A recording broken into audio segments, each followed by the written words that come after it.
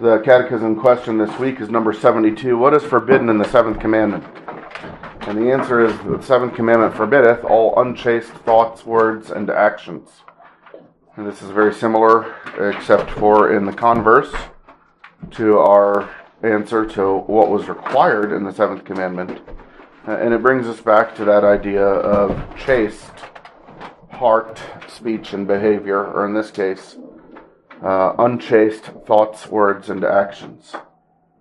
Meaning that we need to have desires that are trained and regulated and motivated by the one true desire, the one true pleasure, desire for the Lord and enjoyment of His goodness.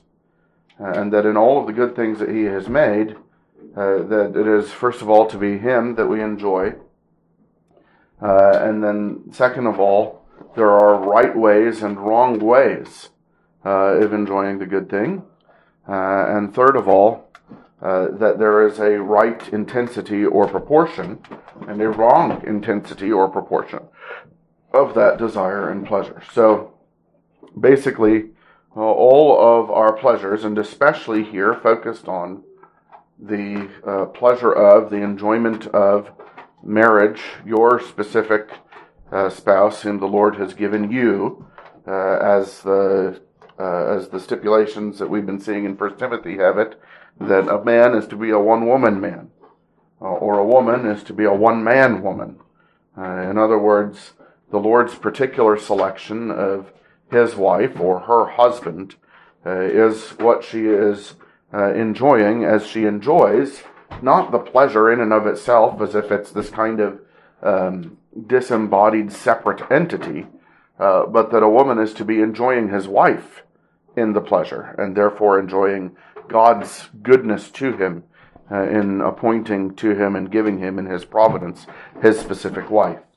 And the same thing then for the woman. And so we see that this goes not just to the actual action, but thoughts about and words about enjoyment. So we are to have all of our thoughts, all of our words, all of our actions that have to do with pleasure, and especially the enjoyment of one's wife or one's husband, regulated by pleasure in God, the purposes of God for marriage, and the precepts of God. Against this are anything that would lead to or encourage untrained thoughts. Untrained thoughts, for instance, about romance. Romance is not something that is to be thought of or enjoyed in a way that is disconnected from your particular wife or from your particular husband.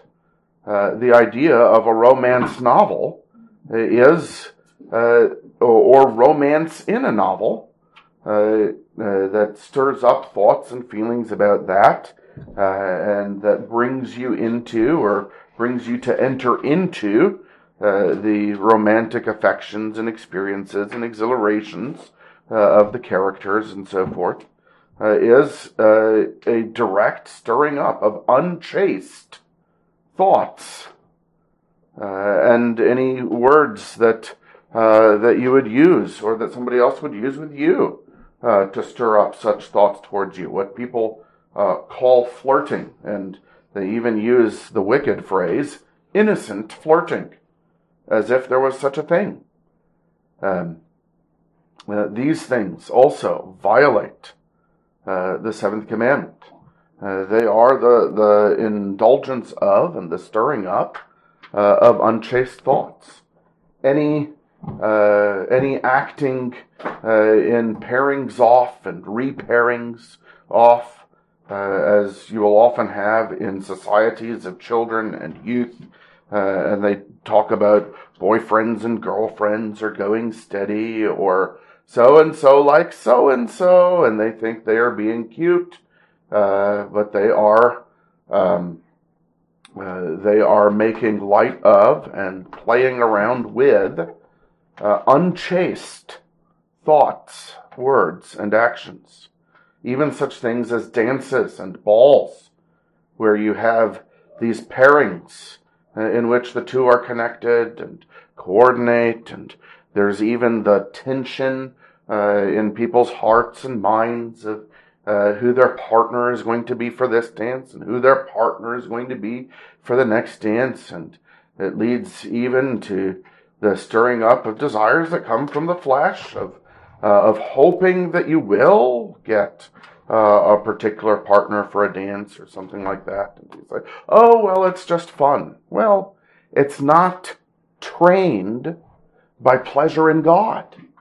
It's not seeking the purpose of God in that pleasure with the one who is your spouse. It is untrained. It is not single-minded for the enjoyment of him himself. It acts in the moment as if these are things to be played around with and enjoyed in the imagination. Those are unchaste thoughts, and the words about them are unchaste words, and the actions involved in them are unchaste actions. And one of the great ironies is that just because these things were done long ago in times when the culture of our nation was not so degenerated as it now is, those who have seen some of the difference between now and then think, oh, it must be better. But those who are our spiritual forebears, those who would have been memorizing the same shorter Catechism 72 and teaching it to their children, they hated those things in those days.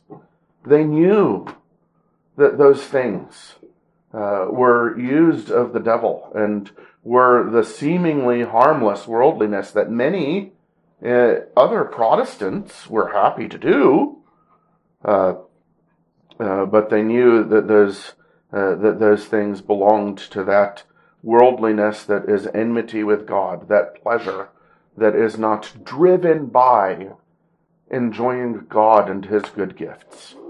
And so that which was in those days rightly recognized and avoided by those who have the same biblical and theological and spiritual convictions that we do now, is now celebrated by those who will learn and repeat the same catechism questions and answers as you do. But don't you let yourself feel like you are missing out because you are trying to be careful with your thoughts and your words in order to be careful furthermore with your actions. You do not miss out on anything good by not reading those books. You do not miss out on anything good by not attending those dances. What you miss out on is doing those things that are forbidden in the seventh commandment. Because what is forbidden in the seventh commandment is answered by the seventh commandment forbiddeth all unchaste, not trained single-mindedly in the purity of the pleasure of God according to the precepts of God to fulfill the purposes of God. The seventh commandment forbiddeth all unchaste thoughts, words, and actions.